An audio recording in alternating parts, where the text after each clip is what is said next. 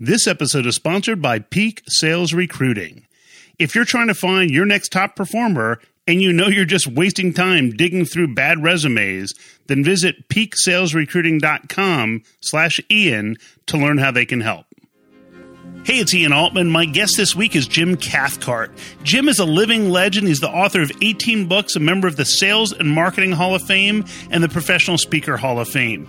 In addition to being just an overall great guy, Jim's got tremendous insight when it comes to sales.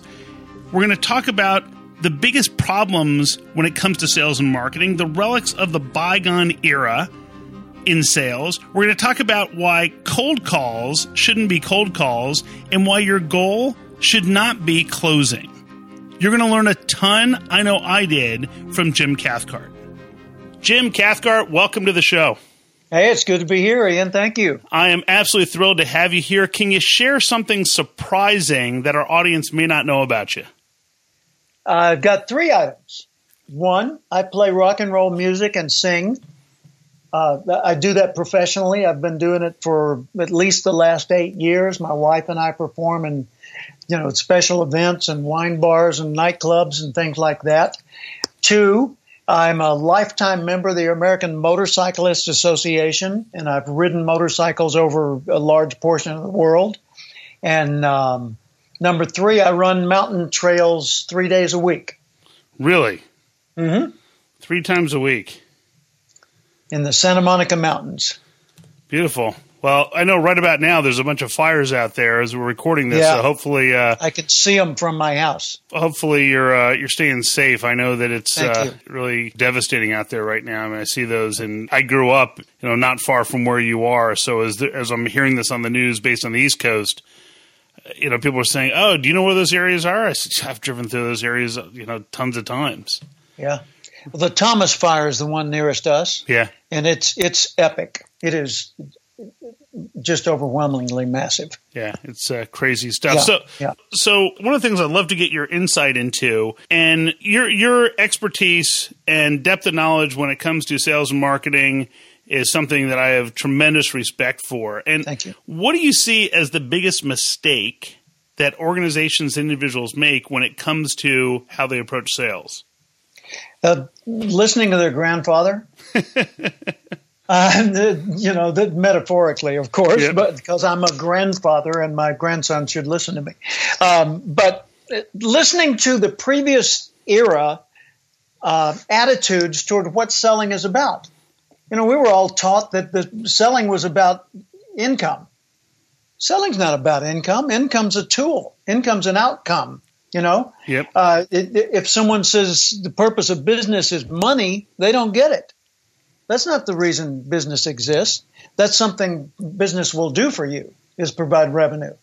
If you want to grow your revenue, you don't go focus on revenue. You go focus on the value you're providing to people who can pay for it. And the whole point of it is the purpose of business is to make life better. For whom? Well, it depends on the business. In medicine, it's about saving lives. And in automobiles, it's about providing luxury transportation or cool transportation or dependable, and so forth. So every business has a reason for existing, but it's never money, not even banking. That's not the purpose of banking. Yep. The purpose of banking is to give people control over their money, over how fast it grows, over what nature the money, what form it takes, over how accessible it is, things like that. If people understood clearly that the purpose of business is to make life better, then everything would be communicated in a different way, and every employee at every level would have more of a sense of an emotional investment in the meaning of what they do instead of a burden of doing the process of what they do. I love the way you share that. There's a concept I'll often talk to organizations about where I say, look, so if you think of the buyer-seller interaction as a race and the starting block is initial contact, what do you think the finish line is? And people will often say the sale. And I say, okay, let's assume you believe that. So what if you asked your client the same question? What would they say? And it usually takes a little bit of time. And they go, well, some people will say delivery, and then eventually they get to results. And I said, yeah, it is the result. So if you're the value received. Yeah, if you're focused on the sale and the client is focused on results, can you see where they're not aligned? Yeah, and that's what happens is the salespeople come back to you and me, and they say, yeah, that's fine, but the reason I've got this job is it pays more than that job. And so I'm all about the money, and I want to make the money. Well, so do I. So does everybody, But the mentality is what determines where the energy flows and how it flows. And let me point out two things that I think are huge relics of a bygone era. And these are two things we're going to be dealing with throughout the balance of our lives, but it's a shame that we have to. Relics of a bygone era: cold calls and closing sales. Now, what do you mean, Jim? You got to make calls on people you don't know yet. Yeah, but why make them cold? Yep. Well, you're going to make them warm calls. No, that's just silly.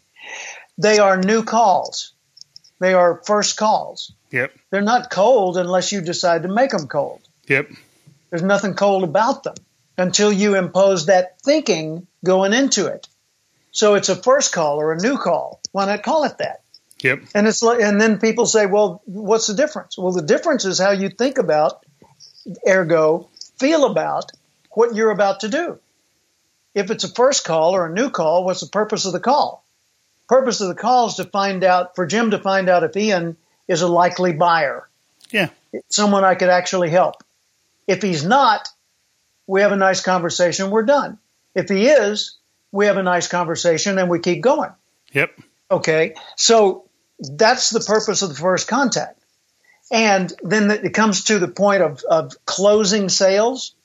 Well, first off, closing, if you look it up in a dictionary, has a specific meaning. To shut, to end, to finalize. Yep.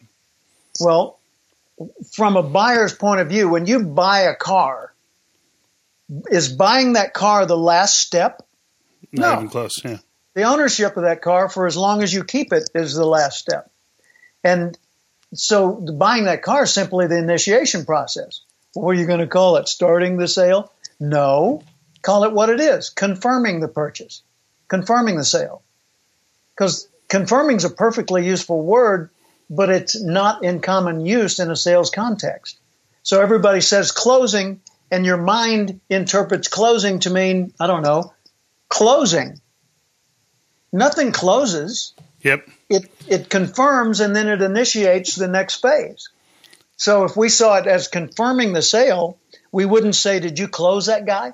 It's such a powerful way to look at it, and it's something that time and again, I'm interested to get your take on this. One of the things I'll explain to people is, look, if you help your client realize that the problem that they're facing is significant, and if the client believes that you have the best chance of delivering the solution that they need, they will quote unquote close or confirm you because they're going to say, well, look, I've got this problem that's really significant and I believe you can help. So will you help us?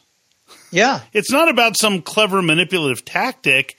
No, and in fact, I'm a firm believer. And as you and I talk, I think, man, at some point I must have gotten all this stuff from you, Jim. And it's the notion of effective selling. It's not about persuasion or coercion. It's about uncovering the truth as quickly as possible. Mm-hmm. And it's about sharing the concern. If I'm not concerned about my financial circumstances, that doesn't mean I don't have a need. It means that need has not been made obvious to me or activated. Yep. So I don't feel an emotional connection with it to where I would step up to take action and buy insurance or change my investment portfolio or do whatever I need to do to be financially safe again. So when I'm making a sales contact with someone, I'm not thinking about a sale. I'm thinking about how I can be of the highest value to them, value being something worth paying for. Yep. And so I probe and I look for areas of need and areas of want. And I find a lot of times that they're not compatible. Sure. Like one of my friends called me several years ago before we knew each other, and she was the executive general manager of a large country club. with 225 employees. And it's a big name country club. And she said, would you come in and do a motivational speech for my staff? And I said, well, tell me about what you're trying to accomplish. And she said, well, the departments aren't communicating with each other very well. And there's a lot of internal turmoil. And I just like to have people more engaged in what they're doing. I said, can I come meet with you? She said, sure. So I went in and I did like a half hour just analyzing what her needs were. And I said, I don't think you ought to have me come give a motivational speech. She said, aren't you a motivational speaker? I said, yeah, that's what I do. But what you need is to reorient the thinking of your 225 people, especially toward each other and what they're paid to do. And she said, well, how do we do that? And I outlined a program that ended up being a year-long signature training program that we put in place that they could continue without me after it was put in place. And within the first month, we had every department communicating with each other in a cooperative way. And by the end of it, the whole atmosphere in that organization had been transformed.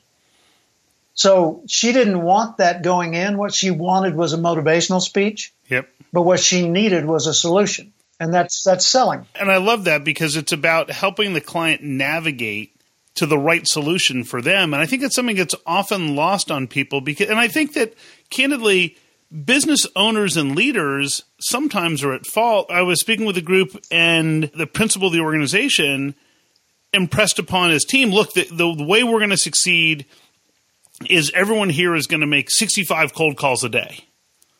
And he looked at me and said, well, don't you think that's the right formula? And I said, well, it depends what you're trying to do. And he said, what do you mean? I said, well, if your goal is to maximize the number of phone calls you make, I think it's a great strategy. If your goal is to grow your business and identify the best target clients who you can help the most, then I don't think the way to measure it is by number of dials. Mm-mm. And instead, what if so you can call 65 people you may or may not be able to help, but what if you could figure out the 15 you could really make an impact for? And we just focused our time. So instead of the time it takes to call 65 people, what if you did enough research, worked through your contacts, and you only contacted 8, but all 8 were worth your time? You bet. You bet. And by the way, I think the problem is when you're just making 65 calls, you're not invested in the person you're contacting. You're not thinking, who can I help the most? You're thinking, well, someone's going to measure how many calls I'm making, so I better make 5 more. They call them robocalls for a purpose. Yeah. Because people making them, whether it's a machine or a person, they both behave as robots. Yep. And no human factor required. Just create sound. Phone rings. Hey, how are you? Ian? Oh, I'm sorry, Ian. Okay, Ian. How are you today? Well, you don't care how he's doing today. You just want to make your pitch, right? And so then there's, and he keeps trying to interrupt you to say, my mother's dying and the house is on fire and the dog's biting me. And you're saying, yeah, but, and then we'll send you on this cruise. And with the cruise, all you've got to do is sit through a presentation and we will, golly, exactly. How do people come to the conclusion that that's a smart way to build a business? And in contrast, I'll give you a story. There's a local bank called Eagle Bank, and I'll mention this woman's name. She's phenomenal. She's vice president of business development. Her name is Jenny. And so Jenny is absolute rock star. And over the years, I've contacted Jenny on several occasions saying, hey, Jenny, here's what we're trying to do. We're doing this renovation. And Jenny would say, oh, that's great. Sounds really exciting. We're probably not the best solution for you today for that. Here's the way you may want to approach it with these people or those people. I said, okay, here's the way I would present it with this bank or that bank. And lo and behold, now I'm doing some things with the business. And I said, you know what, Jenny, I think it's time for us to open an account with you. And Jenny's first comment was, well, do you think is it worthwhile for you to change banks? Because it's going to be a little bit of a hassle. And I said, no, I really think it is. And she said, look, I'd love to help you. I just want to make sure that you thought this through. And I said, great. So they have a payroll system through the bank. And so my accountant also suggested a new payroll system. Mm-hmm. And so I said, well, Jenny, here are the two things. What do you think? And she said, well, you know what? It really doesn't make a big difference to us, but if your accountant is more comfortable with the other one and the costs are pretty much the same, I would think I'd go with the one that's more comfortable for your accountant. Mm-hmm. And as Jenny does this, I'm trying to figure out more ways of sending more business to Jenny because she's always operating with integrity and always trying to figure out what's in the best interest of the client, not what's in the best interest of our business. Yeah. And by the way, they happen to be the same. Right. But that's an enlightened mentality that most people don't achieve because they don't focus on why the business exists and how it makes life better. They focus on how the business flows and the process of doing the steps. People have called me over the years and said, Jim, you wrote the book Relationship Selling. Can you teach my people to be better, strong closers? Yes, I can, and no, I won't. What? You won't? No, because the last thing your customers want is strong closers. Strong closers are carnivores. You don't want people that go out there and eat any resistance that comes at them. What you want is people that go out there and connect with people in such a way that they don't want to ever stop doing business with you.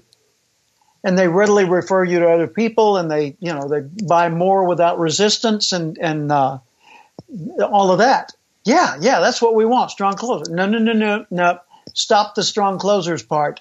I can help your people sell more. Yeah. But it won't be by teaching them the 15 power closes. It'll by if a person says, no, I don't think so. No, not today. Or, let me talk to someone else. Or, yeah, it's an awful lot of money. Well, I'm going to have to get approval. If they're saying that to you, what they're telling you is, I don't trust you enough yet. Or you don't really get it what our needs are. Or you're pushing a little bit too hard for the urgency that we feel on this matter.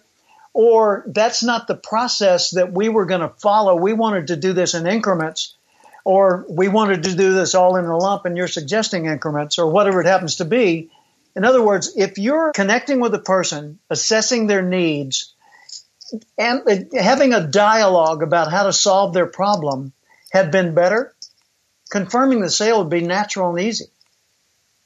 If not, then you get all the standard pushback. Yeah, it's funny. When people spend all this time talking about how do I overcome objections, one of the things I say is, well, you're assuming— Don't create them. Well, A, don't create them, and B, you're assuming that they're not valid, and they might be. Yeah. So imagine if instead you said to this prospect, you said, well, so I know it's really important that you get this sort of result.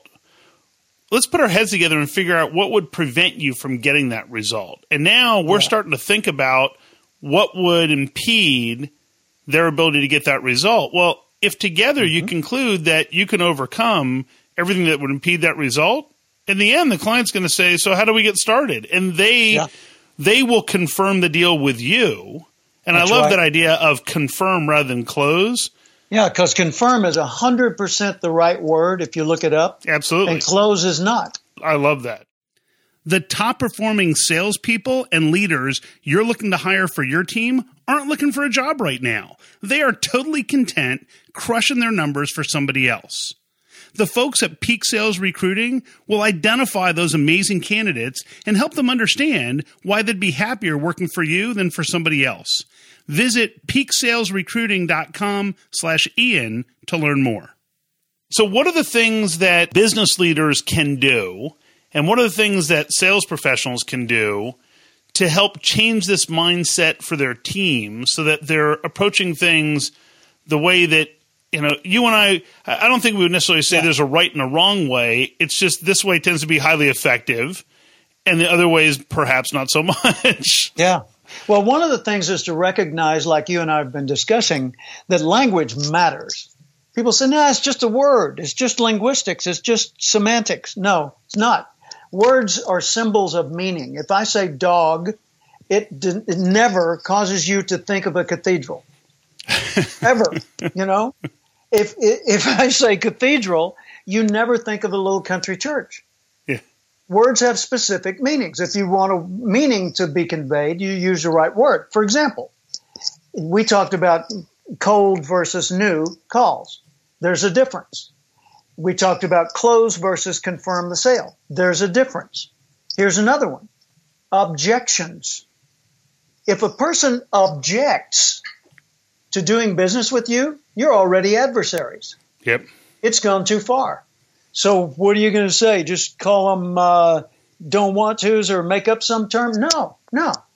Everyone has a right to be concerned and predictably will be concerned about the price, the timing, the quality of the solution, whether it's a complete or a partial solution or no solution, the trustworthiness of the salesperson and the organization they're selling for, the reliability of the product, all of the usual things that were on your list anyway.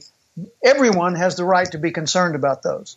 The only reason they would object to buying from you is because you allowed one of those areas to go unaddressed too long in your dialogue, and they finally get to the point where, look, you're asking me to buy. I'm not going to buy. You didn't even resolve that. Yep. So what's the difference between a concern and objection?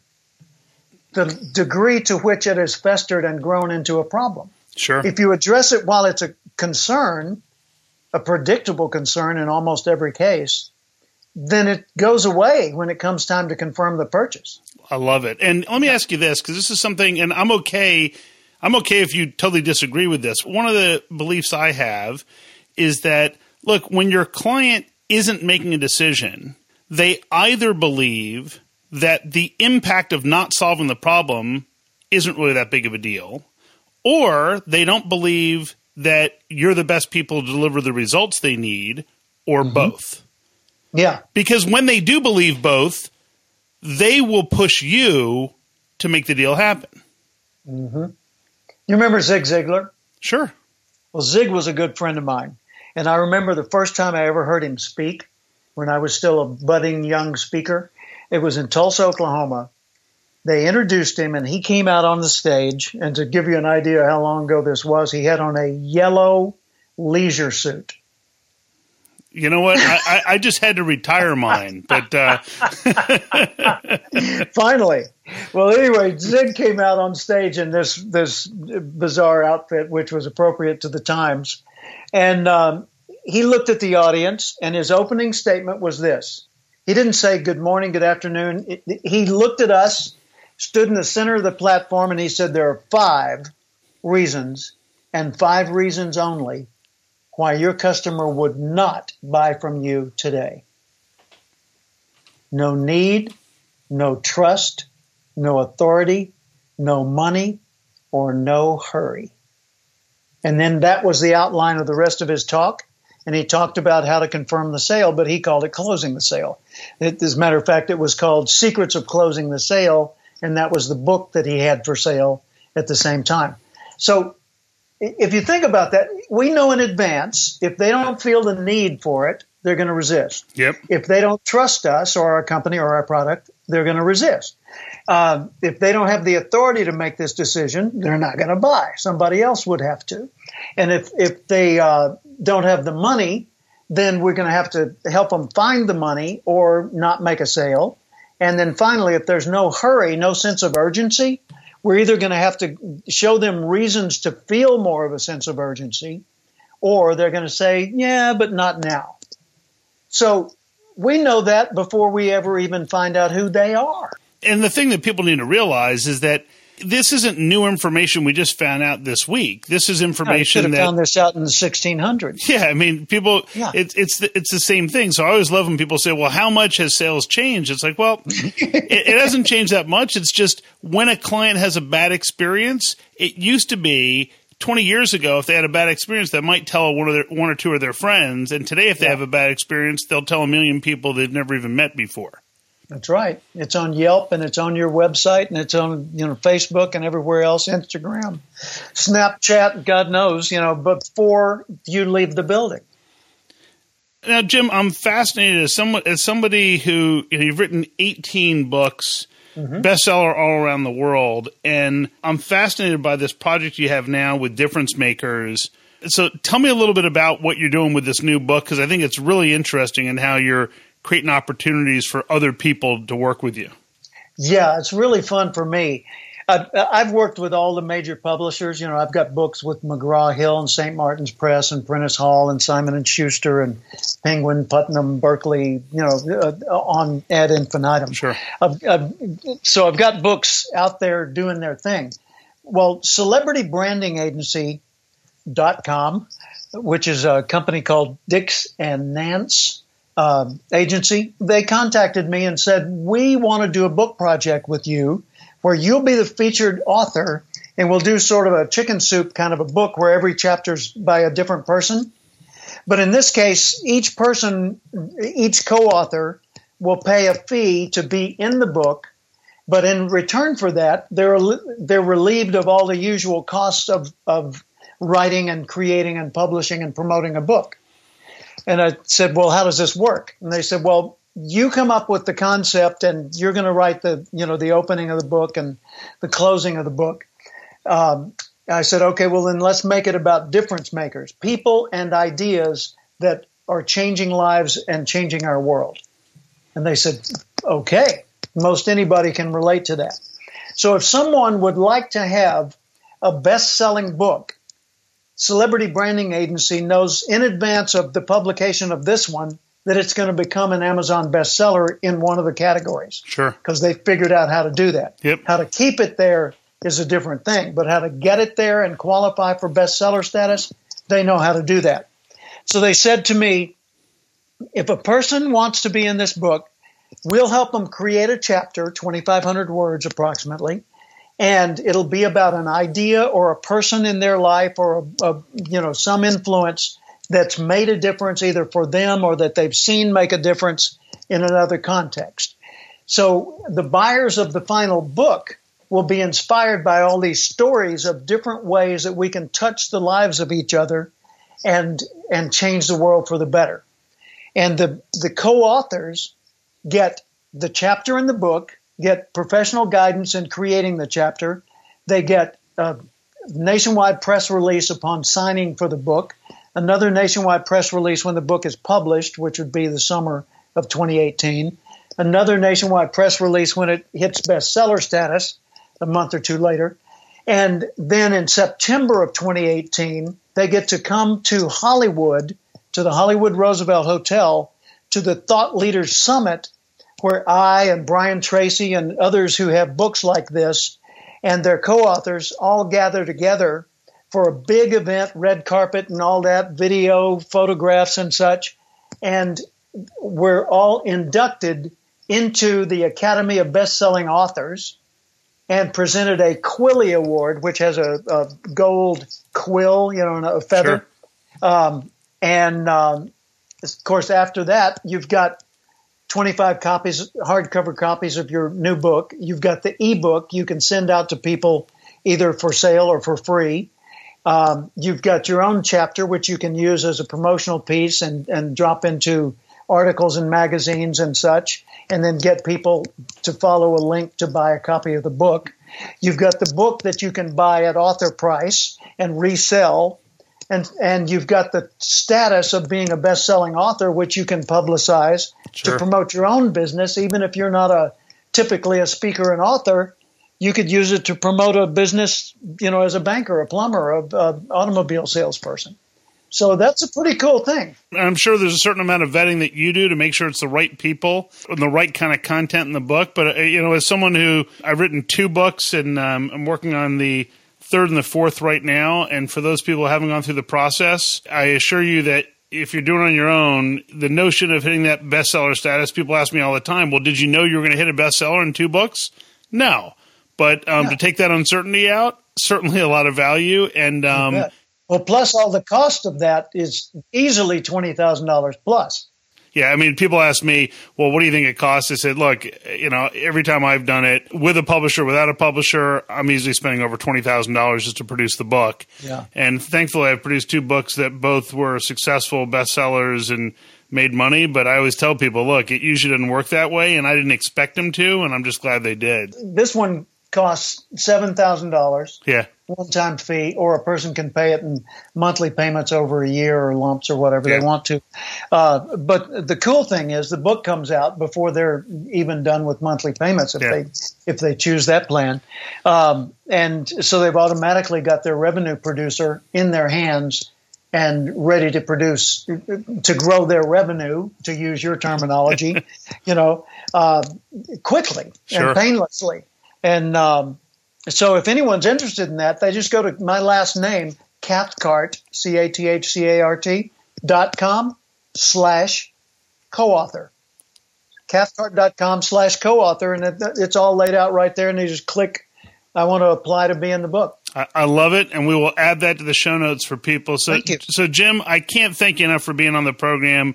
Oh, it's a treat for me, Ian. Thank you. So much great content, and really just I could sit here and talk to you for 3 weeks, but eventually we'd run out of storage as we record these. So, thanks again for joining me. Really been a pleasure, and I can't wait to read the book. Thank you. Man, I could talk to Jim for hours on end. It's just such a pleasure. Let me give you a quick 30-second recap of the key information I think you can use and apply in your business right away. I love Jim's idea of cold calling is a relic of the past. And instead, we want to think of it, instead of cold calls, as first calls, because you just don't need to make cold calls anymore. Also, the idea of closing a sale is outdated. Let's talk instead about confirming sales. And recognize that language matters. And by the time you're dealing with overcoming objections, as a lot of people try to teach, it's too late because it's going to become adversarial. Remember, this show gets direction from you, the listener. If there's a guest you think I should have on, like the amazing Jim Cathcart, or a topic you think I should cover, just drop me a note to ian@ianaltman.com. Have an amazing week, add value, and grow revenue in a way everybody can embrace, even your customer.